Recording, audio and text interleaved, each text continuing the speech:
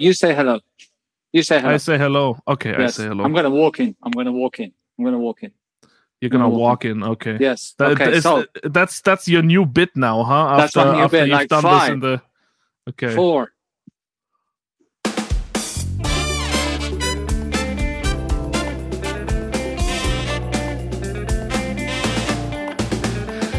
Welcome to another episode of Talking Kotlin, everybody. It's good to be back. You wanted to do this without me, didn't you? You actually wanted to start without me. I tried. No. Hi, Hadi. everyone. I'm here as well. Welcome, Hadi. Can I just say real quick, great KTOR 2.0 presentation just the other day. I know that's not going to line up time-wise for our viewers, but still very excited about KTOR 2.0. Thank you very much. And for those folks that haven't seen that, I've got a new tactic now. I just walk in all the time. That's why I was walking in here, right? I was just walking in. Yeah. And new move. And actually, I've been thinking, Seb, I think that maybe we drop the whole weather stuff, and every time we enter at different angles. So one time I'll like hang from the ceiling and start coming down, right? And then if you think about it, if each of us do these things, as I was saying, imagine all the combinations of us coming into the picture coming into the frame from different angles. First you, then me, then combine, then in one order. We could do at least like another 50 shows. And That's then we amazing. will think about a different thing to start off the shows with. Yeah, and I think you hanging from like a harness would also make a great thumbnail picture for YouTube. I'm sure people are going to click that for certain. No, I totally imagine myself over one of these wrecking balls, just like swinging coming in. Again, I think that would be a great picture. It totally Anyway. would be. Yes. What are we doing today, Seb? Today we're talking to Victor Kropp from the Toolbox team. Welcome, Victor. Hi, Seb. Hi, Heidi. It's nice to be here. Thanks. Hey, Victor. So just for folks that don't know, the Toolbox team is a team at JetBrains that makes the JetBrains Toolbox, which for folks that do not know is an application that we have, not to be confused with the All Products Pack. And for folks that don't know, JetBrains, yeah, we make developer tools and Kotlin. What's Right. it? Okay, great. Okay, I guess this is Talking Toolbox with Hadi now. Okay. I think that Hadi, good job. I think that was very confusing. Victor, maybe you want to take us a little bit about, maybe you want to take us through what the Toolbox app is and what it does and maybe why people should download it. Toolbox is a small application that we envision as a single entry point for development. So if you want to start programming, you open Toolbox, and then first you can download your favorite IDE, like IntelliJ if you are doing Kotlin. And also you have a list of all your projects right there. You can open them in a single click and just start working. And if a new version of IntelliJ is released, it can be installed automatically by Toolbox.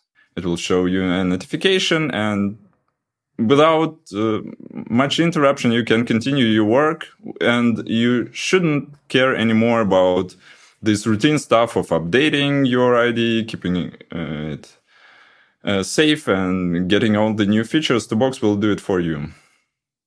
Can I just say on this topic, by the way, just from me personally, thank you so much for building Toolbox, because I still remember times, I mean, people don't believe it when I tell them now, but there was a time where sometimes the tooling around Kotlin JS was a little bit flaky. And I had situations where I was standing in front of a crowd already on stage, and I realized, the new version of IntelliJ that I updated to for some reason doesn't really work with the demo that I wanted to show off. And having the ability to go into Toolbox and say roll back to previous version within like a couple of seconds without having to completely download another binary, that saved my that saved my butt a couple of times for sure. Yeah, I thought you were going to say, I remember the times when I used to have to go to a website and download stuff. I'm like, I remember the times when I used to wait for a weekly magazine that would give me a CD of my latest version of software to to get access to. But talking about having built this, yes, Victor, thank you for building it. Can you tell us briefly the history of how Toolbox came about? Because it does have an interesting background, right? Yeah, exactly. There were times when you need to go to the website and download a fresh copy manually and then, I don't know, install, unpack it somewhere. And we did it too. And a lot of people did it, and we were tired of it. And then we have an internal hackathon here at JetBrains. Every year, everyone at the company can build anything.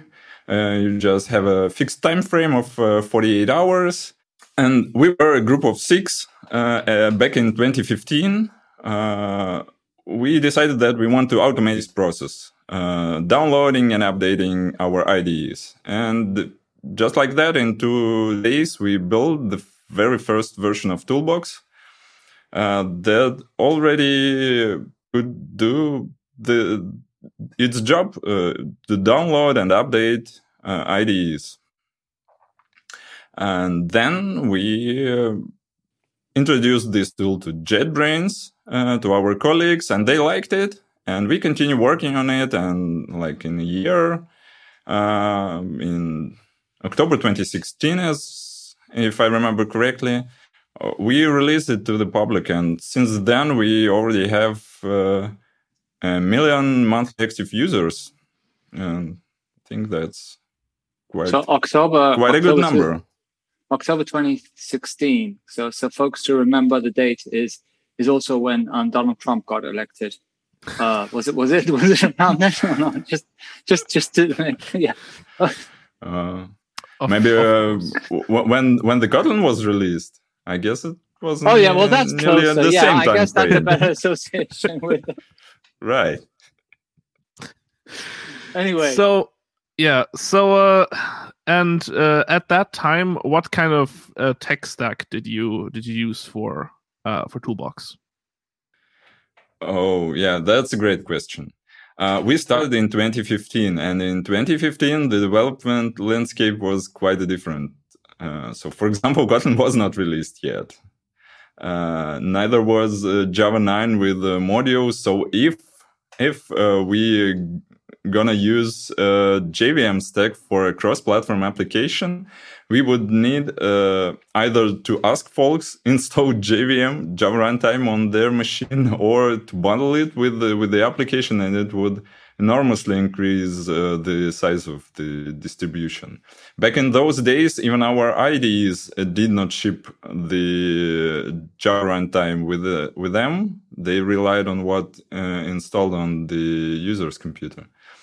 So this wasn't a choice for us. So we started to look at another cross-platform options, because we wanted to support all 3 major desktop operating systems.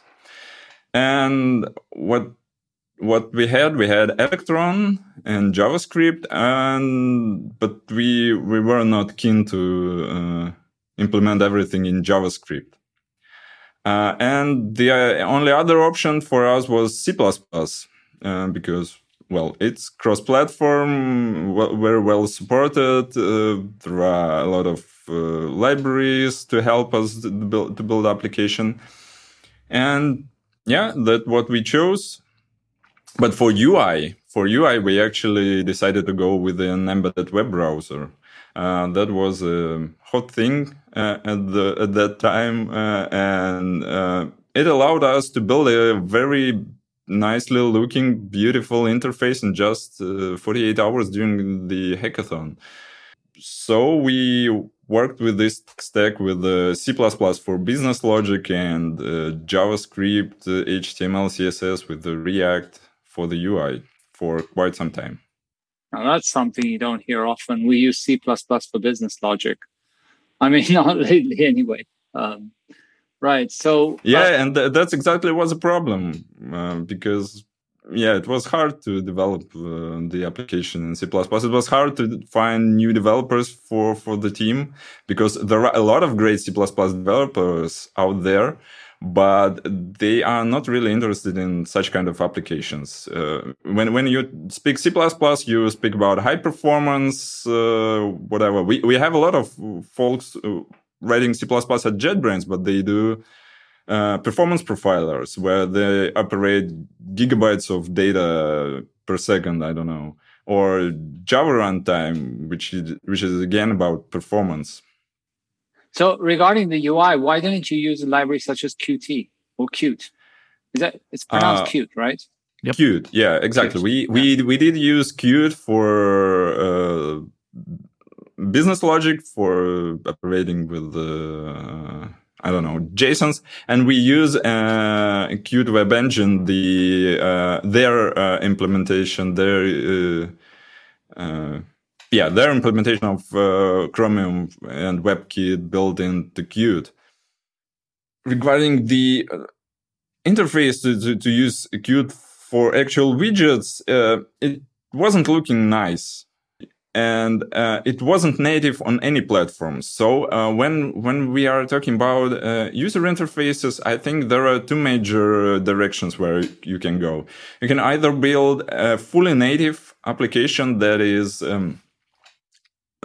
designed and developed for a specific operating system, be it desktop or mobile, and using all the native stuff, and then it will look great, but only on a single platform. And then you need to repeat this exercise 2 more times, for example, for different desktops. And the other direction is to go cross-platform. And in this case, the Qt approach, where they try to mimic the UI of a particular operating systems, this looks kind of strange.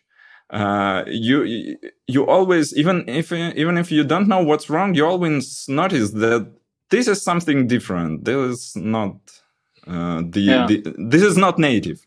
Yeah. And the other option, you just go and create your own UI, and we see it every day on websites. All websites have different buttons. There were times where they used kind of native buttons and all links were blue and underlined, but that's not the case good nowadays. Old days. It was nice, simple, beautiful, fast, performant without having to use C++. But even now, when each and every website has a button of a different shape and links of different colors, you still can recognize them quite good. So this is not a problem that they look different. If they work fast and predictable and the overall UI and the user experience is good, then you don't really mind having a button of a different color or form. So just as a short follow-up question on this, I'm not sure if you've actually mentioned it, for the web front-end, quote-unquote, that you're running inside of Toolbox at that time, what kind of frameworks were you looking at there, or libraries? We were using React, and we already had a rich UI library built on React. It's called Ring UI, and it is used in our web team tools like TeamCity and UTrack and AppSource back in those days. So we could easily adapt this library to our needs in Toolbox, so it looked familiar to our team tools. So this is as a segue. I'm really good at segues. Seb knows this. And as a segue, are those plants false or real plants behind you? These are real plants. Yeah. Okay, great. So that brings us into the topic of This Is Not Talking Toolbox, as Seb wanted to point out. This is Talking Kotlin. Seb, you seem confused. No, I'm amazed. I'm amazed by your ability to segue, right? I should actually walk in on a Segway. I should just be floating like this on a Segway all the time. You know the Segways? No. I'm especially amazed by you relying on visual gags in a show that people probably also listen to on their commute. So there's Yes. a couple of plants behind Victor, ladies and gentlemen, who are not watching but just listening. Yeah, there's a plant behind me as well, which, by the way, Nafil noticed. And he said, hey, I love how your decor is improving day by day. I'm like, thank you. Finally, someone said it. Anyway, coming back to talking Kotlin, why are we even here? Like, we're not talking Toolbox. Yeah, great question. Yeah, as I said, we have troubles improving the app written in C++ because, to be honest, we were not good C++ developers, and it was hard for us to find the colleagues. And also it prevented contribution from other teams. So at some point of time, we decided that we want to migrate the application from C++ to Kotlin. At that time, it was possible to cut down the Java runtime into very small distributable and to bundle it with the application without much added size. And developing in Kotlin is much more is much easier and brings more pleasure for us. And it allowed people from different teams inside JetBrains help us with integrations with their products. It allowed us to reuse a lot of code written in our company, for example. Project Search in Toolbox uses exactly the same code that you use in Search Everywhere in our IDEs. It all was not possible with the C++. So we first started with migrating from C++ to Kotlin for business logic, but then we also migrated our UI from JavaScript and React to Kotlin. So let's take it step by step. Let's talk about the business logic. Can you give us a little bit an idea of how you did it? Because obviously, when you're migrating a Java application to Kotlin, it's fairly simple. It's not fairly simple, but you don't have to start from scratch. You can just mix and match Kotlin.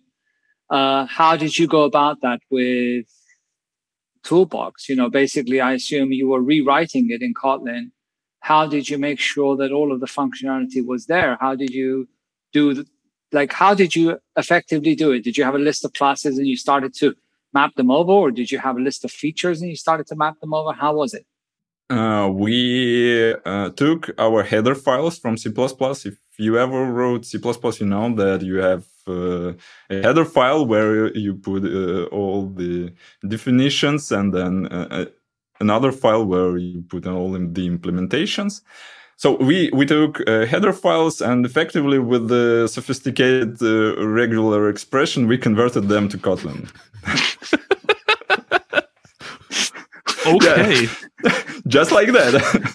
So all method implementations were marked as to do. This is a function from Kotlin standard library that returns nothing. But it was compiling. Yeah, so we converted everything, and it compiled successfully. It didn't work, obviously. Minor little detail, but hey, yeah. So we start implementing methods one by one. Sometimes we were able just to copy paste C++ code to IntelliJ, and IntelliJ thought that it was a Java code and converted it to Kotlin with a built-in functionality. It worked. We converted all the tests in the same way. So yeah, in a few months we had a working application migrated from C++ to Kotlin as is, I would say. And then they say that regular expressions aren't useful. Look at that. They're amazing. Yeah. Still, there were some problems with the third-party libraries. So you can be sure that your code works, and you see your code, and everything we wrote worked as intended. But nowadays, every application relies on a huge amount of third-party code. And this is when the things got complicated. Because even though those libraries may have a similar purpose, like, I don't know, parsing JSON, showing a tray icon, minibar icon, or showing a notification in your operating system, whatever.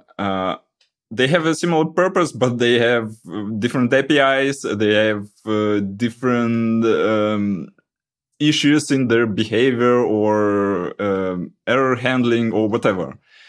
And then we spent quite a lot of time on getting everything right, adapting to new libraries and so on.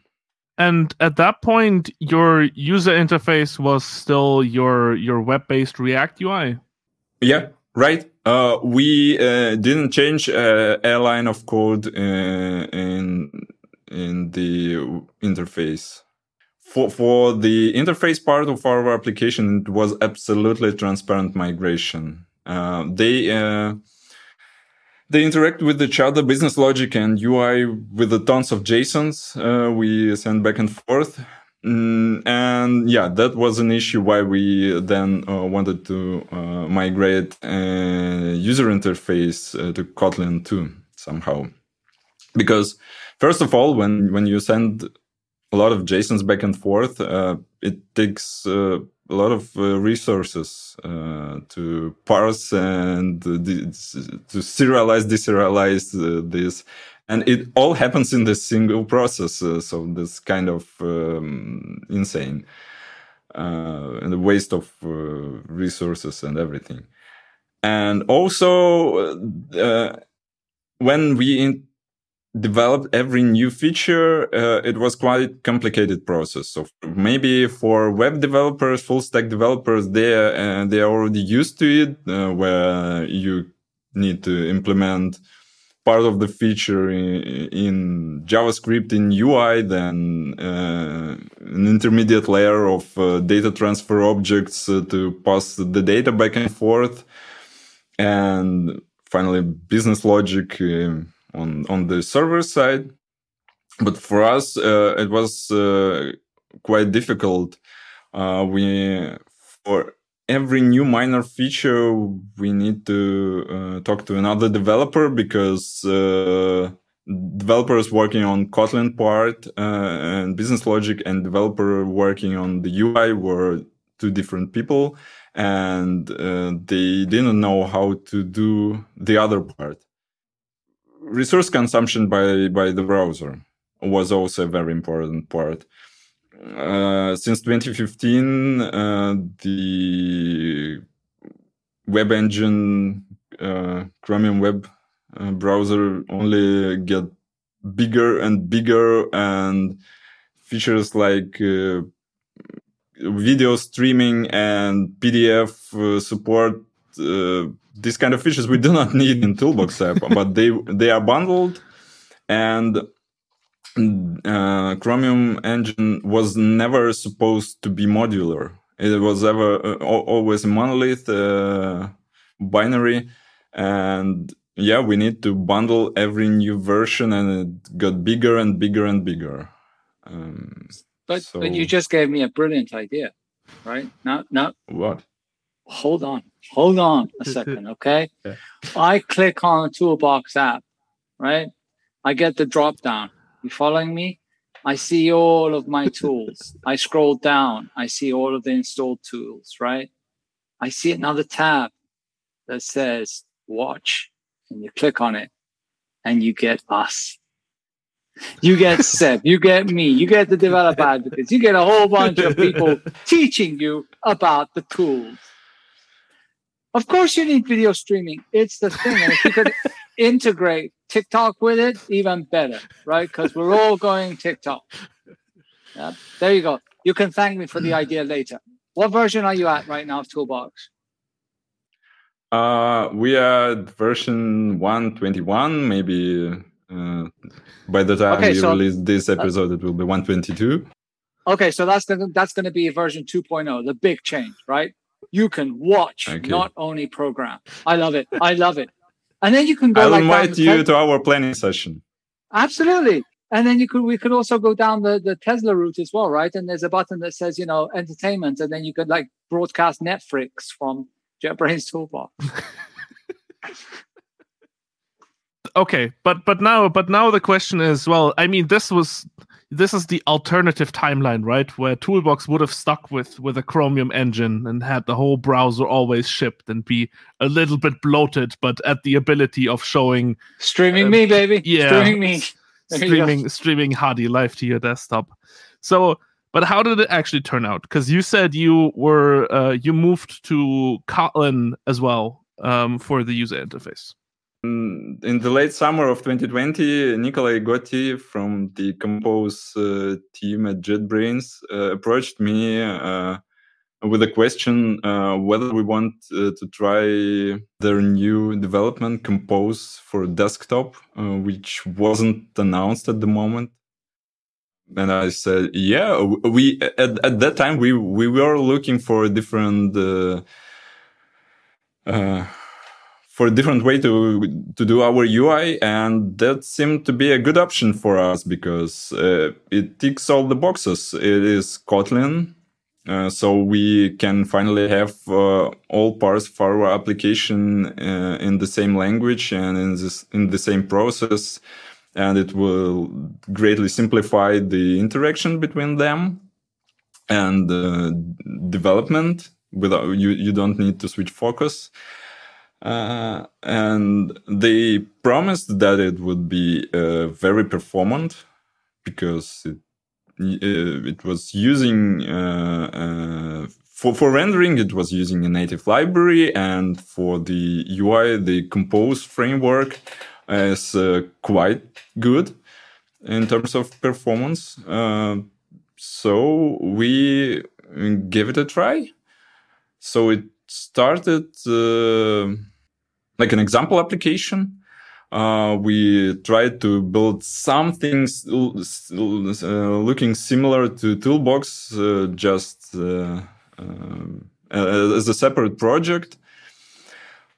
And as the very early adopters, we faced a lot of issues.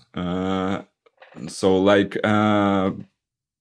we are using SVG images for all our icons. It was not supported at that time in Compose. Many things like pop-ups, menus, things that you are used to have in desktop application, they were not supported. But the team was very helpful. They listened to all our feedback and they implemented everything very quickly. They helped us a lot. When did you start with this? I mean, when did you actually start this effort? Because you said that they came to you around summer. So what was it, like October, November or so? Yeah, we had some tests, but actually we started converting the application in February 2021. And we released this new version in July. So it took us... That's not bad. 6 months. And we also implemented some new functionality in UI as well. And I think we probably... it would took us much more time when we were using the previous approach. So one thing that you mentioned early on about your choice of going with something like C++ was that you didn't have to want to depend on the runtime, right? Yeah. And for folks, to be clear, Compose for desktop right now runs on the JVM. And the conversion that you did from C++ to Kotlin was Kotlin targeting the JVM, correct? It wasn't Kotlin targeting native. So how did you solve the runtime issue? So since Java 9 and Java Runtime 9, the Java is modular, and there is a tool called JLink that can cut down the size of the distribution quite significantly if you only need a few parts of it. So we just cut it down to like, I don't know, 20 or 30 megabytes, I think, for the whole Java runtime. And it's not that much, I would say. So the Chromium engine is bigger. Right. But that doesn't produce an executable, right? That still produces a jar or a Java image that then you need the JVM to run it on, right? But it's self-contained, what you're saying. Yes. In the newer versions of JDK, there is a tool called JPackage that could create a launcher for you. But we created our native launcher. That's the last part of C++ code in our application. It's few files that effectively loads the JVM into memory and provides it with a list of jars and calls the entry function, which like usually have a main function. We have some different function, but it acts effectively like main function. So this was not a big problem. You can find tutorials how to load the JVM in your native application quite easily. So, what was the main reason, in your opinion, that you did not like directly go with Kotlin native when you made the transition on the back end, right? Because I assume that when you only transitioned your business logic, I think it would be reasonable to say, hey, we want similar performance, so we'll still go to something that compiles natively. And you probably didn't even imagine at that point that there would be some kind of new UI framework for the JVM on the horizon. Well, it is a myth that Java is not performant. Java is very performant. So performance is not an issue for Kotlin on JVM. And why didn't we go with the Kotlin native? Well, Kotlin native is not very stable, I would say. We maybe need to cut this. But oh no! What do you need to cut? This is the best part. This is what we live for. Yeah, this is staying. This is, in fact, we should make the trailer like the teaser. Like, well, Kotlin native is not very performant. That should be the teaser. Okay, sorry. Continue. No, I wanted to say it's not very stable. So stable. There are a lot of issues with the Kotlin native still. So, for example, coroutines, memory model. They are doing a great job and they are solving all those issues one by one. But for us, it's not yet there to try it. And also, the very important part is the third-party libraries again. We cannot implement everything ourselves. And with JVM, we have a lot of choice of what to use when we need some functionality. With Kotlin native, it's much more complicated. But what about C? I mean, the whole promise of interoperating with C. I mean, I'm not talking about interoperating with C++, because even Bjorn Storsø was saying that C++ can't interop with C++. But what about C?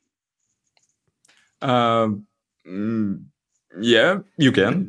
I tried it. It works, but it's not the same, and it requires much more effort than just putting another dependency in your build Gradle file. Which nowadays is actually kind of scary. Yes, Seb, right? Or your NPMs. You don't know what you're going to pull in. At least with C, you know what you're pulling in. With NPM, it's like, oh, well, if someone hasn't hijacked the account and pushed something bad. Yeah. So, but speaking of dependencies, are there any particular libraries that really kind of helped you, or where you said like, oh, this was much easier to do now that we're in Kotlin versus your C++ and JavaScript implementations beforehand? Yeah, things like the libraries that were already used in IntelliJ,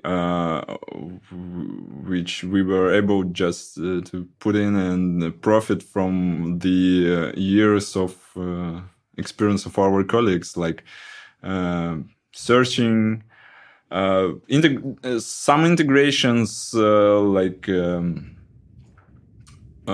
this is very desktop stuff, but we need to work with proxy servers. We have a lot of enterprise customers that have proxy servers set up in their environments, and detecting them, for example, that's what we've got with the JVM. And the whole Kotlin ecosystem. So we actively use coroutines, Kotlin X serialization, and Compose, as I said. I just wanted to ask one more kind of follow-up question in regards to Compose and Compose for desktop, because I would assume, or at least from my perspective, it was kind of an interesting transition coming from a React background, because for me it was like, hey, all of this feels kind of familiar. I just get to write Kotlin now, but the functions are maybe named a little bit differently, but I feel like a lot of the concepts kind of transfer over. How did that feel for you folks? Kind of similar, yeah.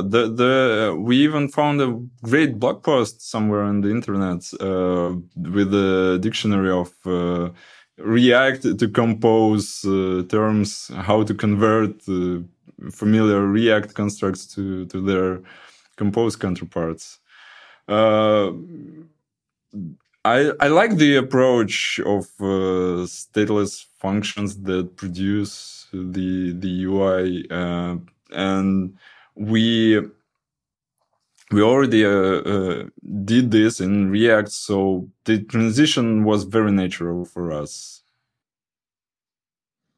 All right. I think that's really exciting to hear, because that means that, people who are maybe currently building web applications or like Electron applications, it might lower their barrier of entry to say, hey, if you want to get a native user interface, getting something rendered with Compose, it's going to feel very natural. You're going to have to learn vocabulary much more than grammar or new concepts. So the fact that translates over, I think, is pretty neat.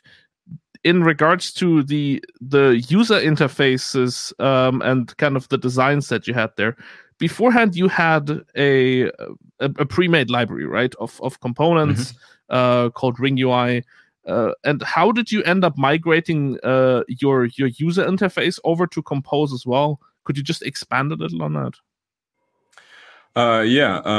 Compose comes from Android initially, and there is a material design framework for Android and its implementation as a library for Compose. So it provides all the widgets like buttons, checkboxes, and so on. And we started using it just to kickstart the project and to make it running.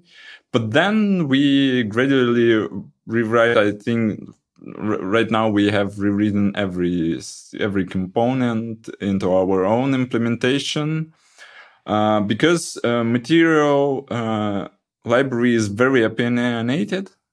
They target mobile devices in the first place. So, for example, it dictates that every element must have a minimal size, because otherwise you won't be able to tap a button with your finger. And these sizes are quite different for mobile and desktop. On desktop, you can have much smaller buttons just fine. So we decided to rewrite everything, and we are hoping that at some time we could open source our library with the desktop like widgets, which will provide the functionality that targets desktop in the first place. So, as I said, with the sizes of elements, and also with the features like hovering. You cannot hover a button on your mobile phone, or at least it's not detected.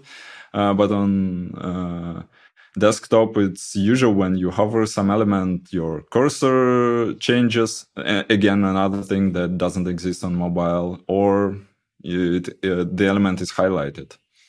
So all these things we needed to re-implement by ourselves. And apart from that, would you say that the transition from, well, I suppose CSS style sheets to compose attributes and modifiers was a rather straightforward one, or is there kind of a difference in approach between those two layout engines? Yeah, they indeed have a very different approach, and Compose basically provides you with the rows and columns of elements, so you can stack them vertically or horizontally. And in fact, it's enough to build a good-looking interface in most cases. And with paddings, for example, it's also greatly simplified. You don't have two padding and margin, two entities. You have only paddings, and then you just stack them in the right order. So it is a bit different with you need to get used to use these modifiers in Compose, but that's not the thing that blocks you at whatever moment. So you just get used to it in a few weeks, and then it feels very naturally. So, Victor, I see that the sun is shining on you, which you know what it means. It means it's time for us to wrap this up, because otherwise you're going to melt. Living in Munich, I know that you're not accustomed to such sun. So beautiful segue, right? Right? Exactly. Segue. Right. So what's next for Toolbox? Oh, great question. We have a lot of plans.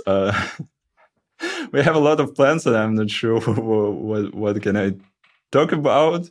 But we are working and providing better integration with the operating system, and to better install and integrate the tools we install. We're also working on integration with the other JetBrains tools. We're also helping Compose team to get the framework released. So we still provide a lot of feedback to them, and I hope we are helping them on this journey. As I said, we are thinking about open sourcing part of the library to provide desktop widgets for everyone who wants to start their Compose for desktop application. Yeah, and I think you really raised a good point that I think it's worth reminding everyone on before we go, which is there is this impression that the JVM is not performant, and it is, right? You know, the folks normally, especially folks that haven't worked with Java or the JVM or any of the JVM languages, they have this bias towards, the JVM is old and clunky, and Java applications are old and clunky. They're so not. But anyway, how many users do you actually have right now for Toolbox? Do you have a rough number you could share? 1 million. 1 million monthly active users. Wow, that is cool. That is very, very cool. So let's come back to this in a year, and let's make sure that hits about 2 to 4 million, anywhere between that, right? Nice little target there. But it was great having you on the show, Victor. It was a lot of fun. Thanks for having me.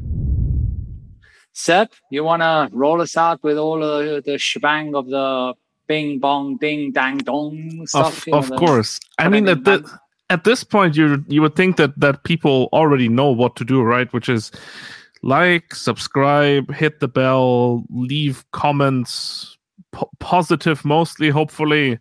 I know we've had a discussion about that previously. And I guess Hadi is going to play us out. Oh, yeah, okay. I'll play you out. No. One day I will play you out, but not today. Wow, you're such a tease. All right. Well, with but that, I'll sing yesterday. All my troubles seem so far away. Right, until next time. Take care, everyone. Bye-bye. Bye-bye.